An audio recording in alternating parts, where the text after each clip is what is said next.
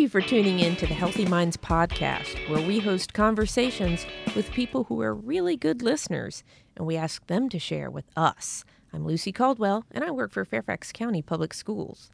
During the pandemic, we've all spent more time than ever online. We're schooling online, we're working online, we're visiting family and friends online, we're watching movies and YouTube clips just to cheer us up a little bit. We're going to church online, we're going to the doctor.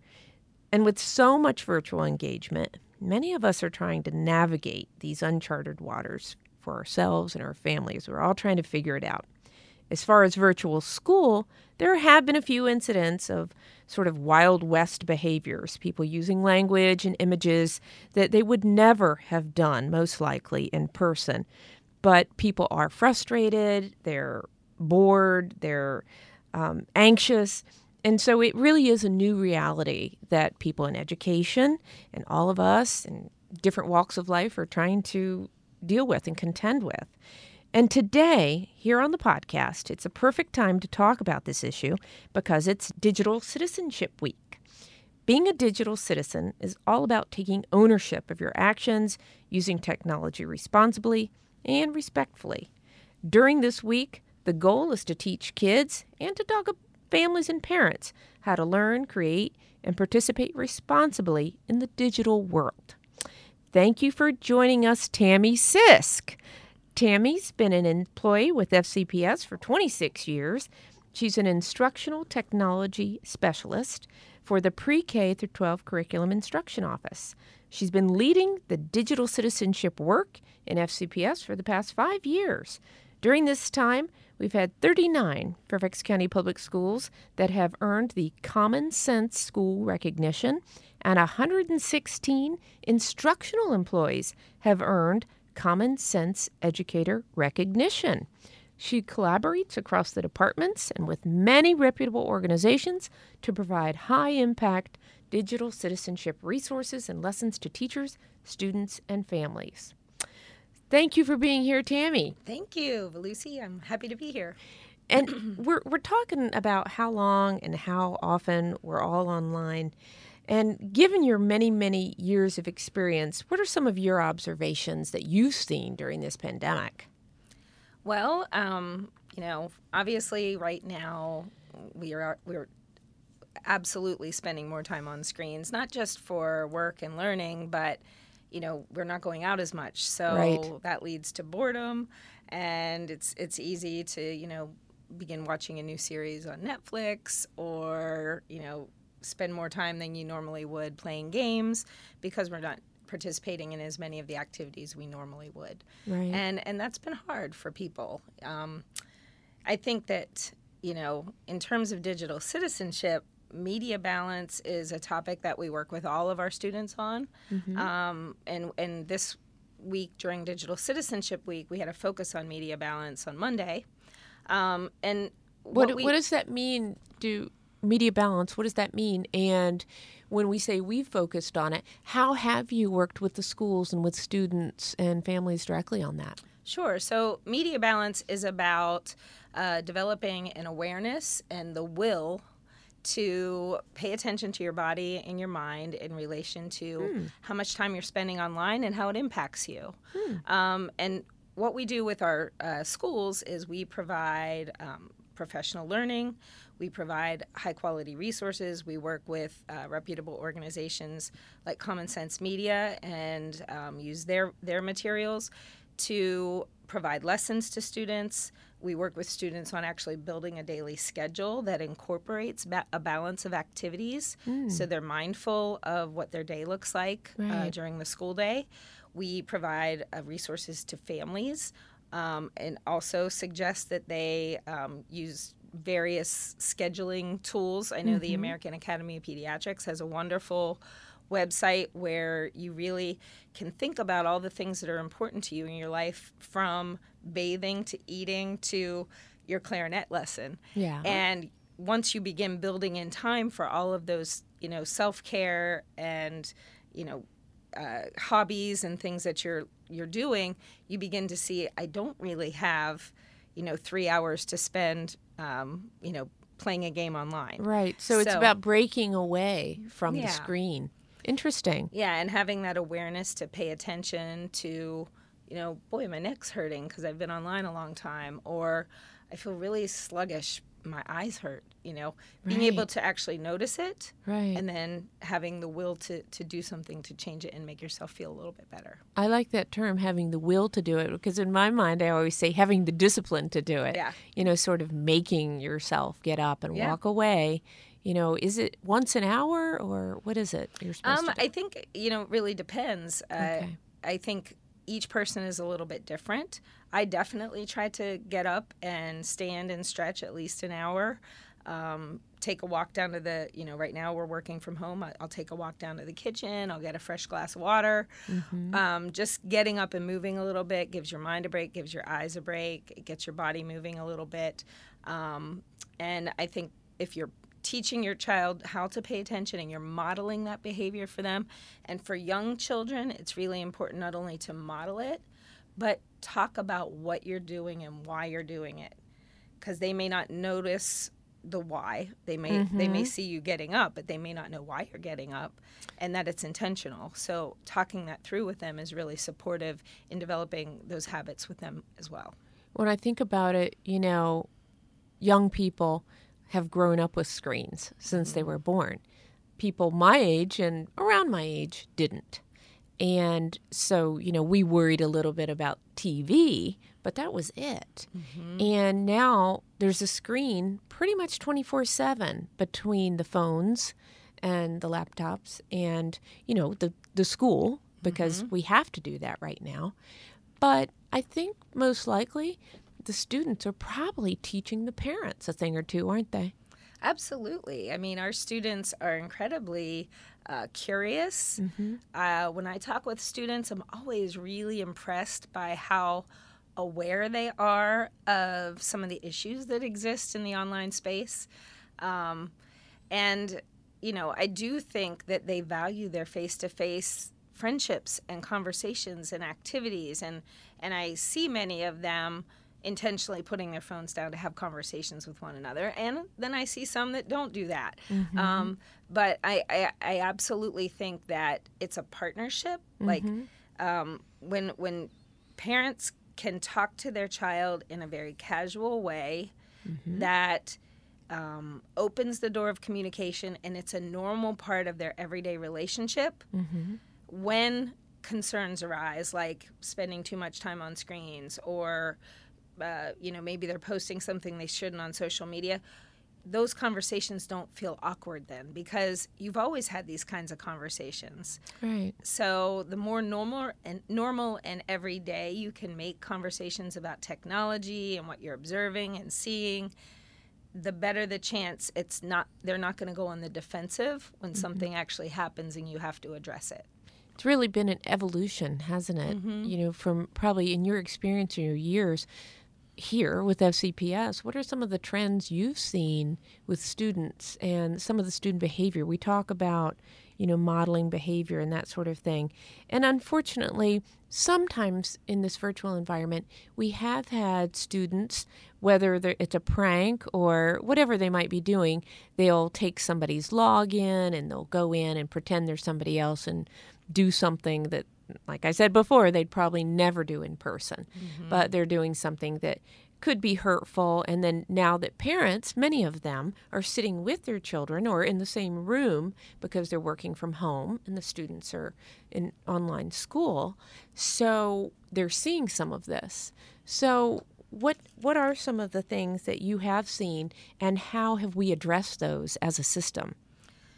Well, I think that in terms of schooling, one of the biggest challenges I think teachers are facing is plagiarism, and students that are using their resources, Right. but perhaps don't yet have the that built-in awareness that their actions can actually show disrespect to the people whose information they're publishing as their own.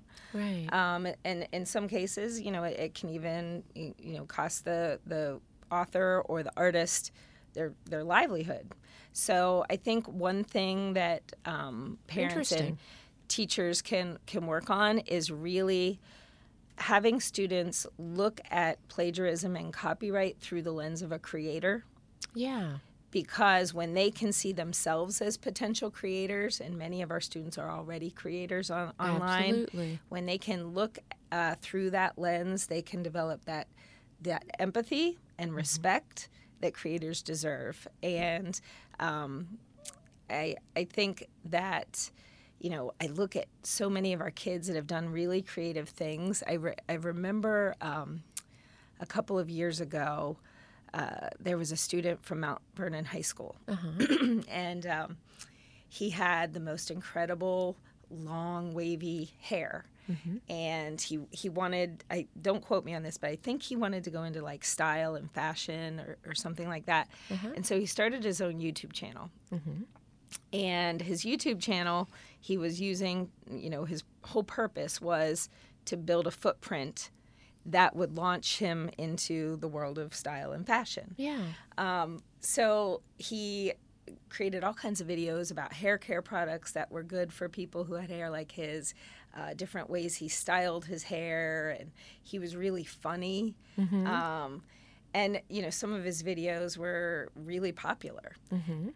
I was shocked one day whenever I flew out to California. I was running a race out there, and I was at the airport, and my Uber driver drove up, and I got in the car, and I was like, wow, your hair looks just like this student from where I'm from, and he has this amazing YouTube channel you should check out, all about how to take care of hair that's just like yours. Yeah. And he turned around, and he looked at me, and he said, are you talking about Geo's Wave? He knew the channel already. So that just kind of floored me. So we definitely can, I think our kids are craving the ability to be influential in the world. Yeah. I think that they are seeking ways to make the world a better place. I see them using social media platforms to, promote causes that they care about, to make connections with others who can help with those causes. Yeah. I see them using it to educate the public, and these are all really positive trends. Absolutely. Gives me a lot of hope for our future. Yeah. And we just have to be vigilant about, being a supportive adult in their life to make sure that they can navigate the dangers and the ups and downs that also come along with that. Absolutely. And that's what being a digital citizen is, isn't it? Because I tend to go to that negative side, probably because of my role here in the public school system. And so I see sort of some of the alarming things that have happened. But I really love it that you're talking about the positive things and the positive ways that our students are behaving on social media. Yeah, I know that you had also asked, like, what other, trends are we seeing? Yeah. And I mentioned plagiarism, but I think, many of our parents are really concerned about inappropriate content, perhaps students that might use, inappropriate language with one another in the school environments.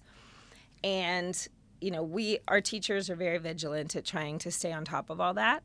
But I will say that supporting our kids with digital citizenship is absolutely a shared responsibility. We depend on our parents, and they depend on us, and we are partners working for the best for all of our students together. I also think it's important to remember that children are not adults. Sometimes they know right from wrong, but don't yet have the self-regulation skills or the will to listen to those gut feelings that tell them when something isn't right or that they shouldn't be doing something. And if we can support their thinking, and we can ask them questions that prompt them to think about the impact of their actions, and we can support them in looking at situations from many different perspectives, we're setting them up for life. So when we have situations that are unfortunate, we need to look at those as opportunities for learning. Yeah, and absolutely. do that work when it's most meaningful, which is in that moment. And on the flip side, we're always trying to make our environments more secure and safe with the technologies that are available to us. So that's an ongoing process. We have wonderful people in our Department of Information Technology that are constantly, trying to stay on top of different ways of doing things to make the environment more and more secure. It's interesting when you talk about that, because I do think that a lot of times parents don't know because maybe they're not following their child's Twitter feed or social media. What responsibility or what actions do you suggest parents take when you say it's a shared responsibility? I'm hoping parents are listening. So what kinds of suggestions and actions do you suggest for them? So there's a couple different ways to look at this. Yeah. If you are the parent of a young child and you're just starting down this journey, really consider using a gradual release with your students or your children. That sounds like an edu term. What I mean by that I don't know that one.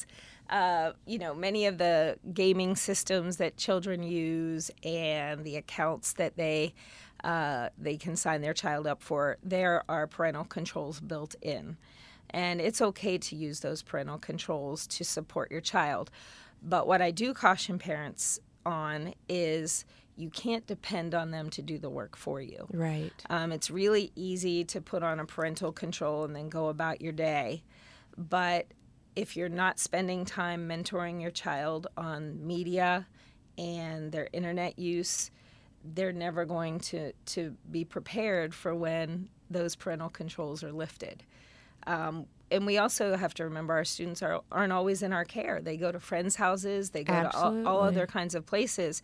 So we always have to have that goal of, I need them to understand how to maneuver the online space. They need to know what information is okay to share and not share. They need to understand finance. Now that you buy things so much online, you don't have those tangible dollars exchanging through your hands. And so what we're seeing is students that don't really have that sense of finance. So I highly recommend from a young age, when children want to buy things online, you keep a ledger so that they learn how to see the actual money that they're spending.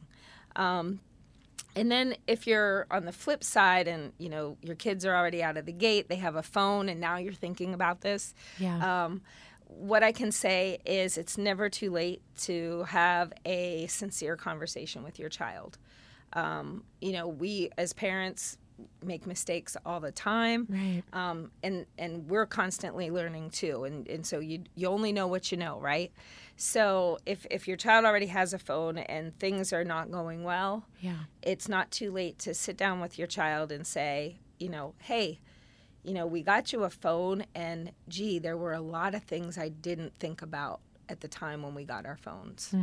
So I want to, we need to do a little bit of a reset, and I want you to be a part of that conversation.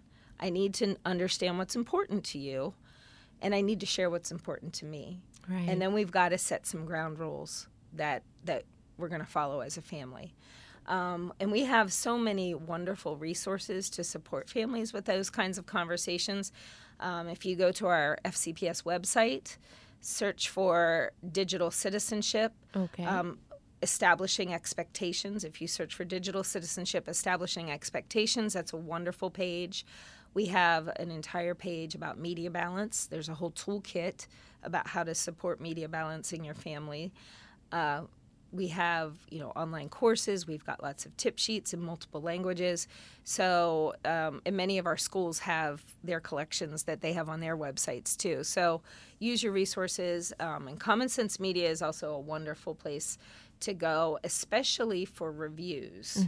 And that's something else that I think is really important for that parent-child conversation. Our information these days is so valuable. And when I say our information, I'm talking about, our names, where we shop, what we buy, our location. And all of those things are tracked because they're very valuable. They help companies personalize content. Right. so that you're more likely to buy things. Advertising. Yeah, and so one of the things we need to work with our kids on is data privacy as well. So I think this actually is Cybersecurity Awareness Week too. Yes. There's so actually, much. it's month. There's so much. There is so much. But Gosh. the good thing is we don't have to know all this ourselves. We have Yeah. great organizations that walk you through things. So the National Cybersecurity Alliance has a fantastic website for adults and kids. And it really will walk you through, all kinds of different tips for securing your personal information. Everything from, what settings you should be using to, hey, don't forget to delete apps that you're no longer using. It has information about two-factor authentication, which we're encouraging our staff to use, and we encourage our families to use two-factor authentication on their accounts. So definitely check out some of those resources on the National Cybersecurity Alliance website. Those are really good great suggestions. organization. Those are great suggestions. Because truthfully, technology is evolving, and it's evolving fast. Yeah. And that's not going to stop. So how do we, as parents and people who care about our kids or our neighbors' kids or our nieces and nephews, whoever they might be, how do we keep up with this? And where should we be doing like weekly check-ins on some sort of resource ourselves? What do you recommend? Well, As an I think, adult. That's a tough question because I talk with a lot of parents and, sometimes they're just like, there's too many portals, there's too many gaming systems, and they all have their own parental controls. And I don't even know how to keep up with all this. Right. I think, number one, use some of that time when your child is using media and games to spend time with them. That's built-in time for fun and connection, and through that time you can work in some education and learning. You can ask them good questions that prompt their thinking.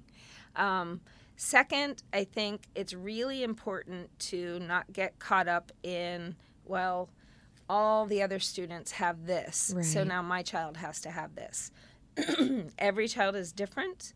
What they need is different, and what they're ready for is different. And nobody knows that better than the parent.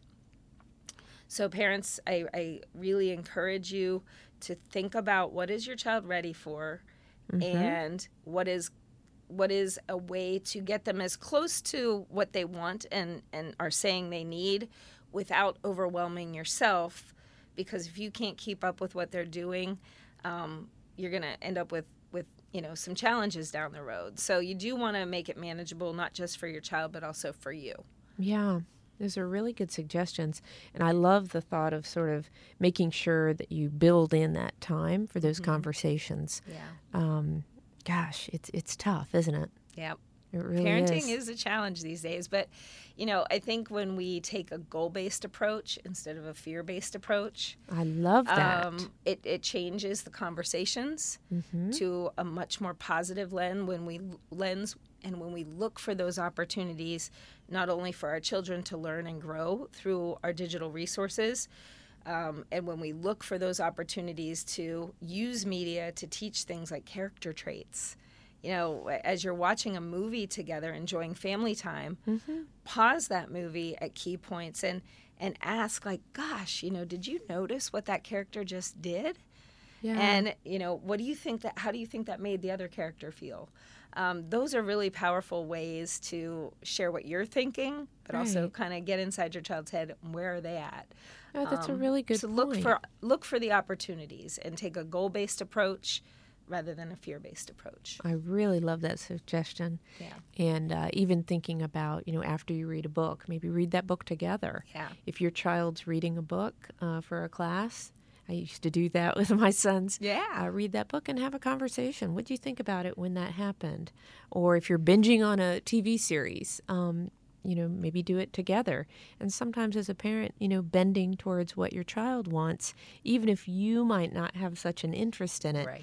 And I do think, during this pandemic, the winter is coming, we're going to have to look for creative ways to stay connected and to stay positive and sort of charged up. And all the suggestions you've given, Tammy, are really outstanding. Were you ever a teacher, or have you always been sort of on the design side? Yeah, I was a teacher at the beginning of my career. I worked in a private school. Okay. And then later I went on to teach alternative education here in Fairfax County Awesome. for 5 years. Wow. And then I transitioned to become a school-based technology specialist, and then later went and moved into our instructional services department as an Okay. instructional technology specialist. Well, Fairfax County Public Schools is lucky to have you. It's been a wonderful ride, and I love this community. Well, stay. Don't go anywhere. And I do think I'd love to think about different opportunities and ways to highlight some of the information you're talking about in new and different ways.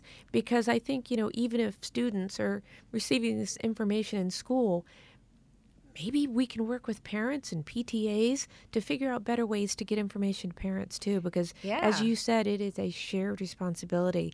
And as a parent who cares about my children, I know that everybody out there listening, they too care about theirs, but may be feeling overwhelmed sometimes. Yeah. And with the news and with everything going on, sometimes it's easier to sort of focus on that negativity. And I really appreciate you being here today, sharing a few minutes of your time to talk about the positivity and the opportunities. Yeah. So before I let you go, we like to ask a couple of quick questions.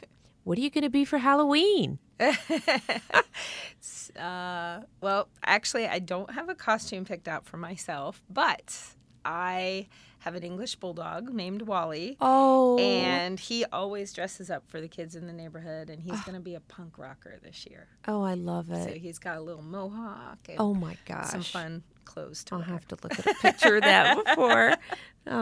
That's great. What's the oldest thing you have in your freezer? Oh, gosh. Probably don't remember, right? That's a funny question. Let me think. Well, I'll be very transparent. At the beginning of COVID, probably ate more than I should have.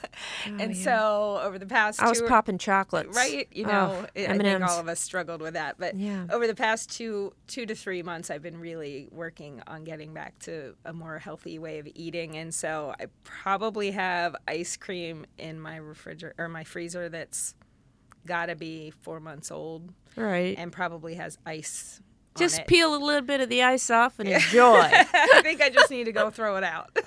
But And the yeah. final question, what's your most unusual talent? My most unusual talent. Oh my goodness. I don't know that I have anything I would classify as a specific talent. I sing in my car really well when no one's listening. Any favorite songs? Oh gosh, I have so many songs. I'm a big music lover. Really? So you might catch me listening to, coffee house music one day Yeah. and rock and roll the next day and bluegrass the next day. So you just never know. Yeah. If you see me at a stoplight and my window's down, you'll probably hear me singing. Oh, honestly, I think the singing has helped get through this period too in Yeah. music. And I think it's really helped sort of get through all this. I've just I'm like you, just change the different channels and go onto the satellite and Yep. just try new things, see what I like, see what sticks, pull out the old. Music's good for the soul. Yeah, absolutely. Well, thank you again, Tammy Sisk, for being here and for sharing your tips and your information and your experiences with digital citizenship. And I hope that everyone out there is thinking about this and how they can talk with their own students or young people in their lives or their friends about digital citizenship. Thank Do you so you much, have a Lucy. topic? Oh, you're welcome. I'm really happy to be here. Well, it was great to have you, and I'd love to have you back and Sure. explore some more topics. Do you have a topic you'd like the Healthy Minds podcast to explore? Please let us know. Send your suggestions to healthyminds@fcps.edu.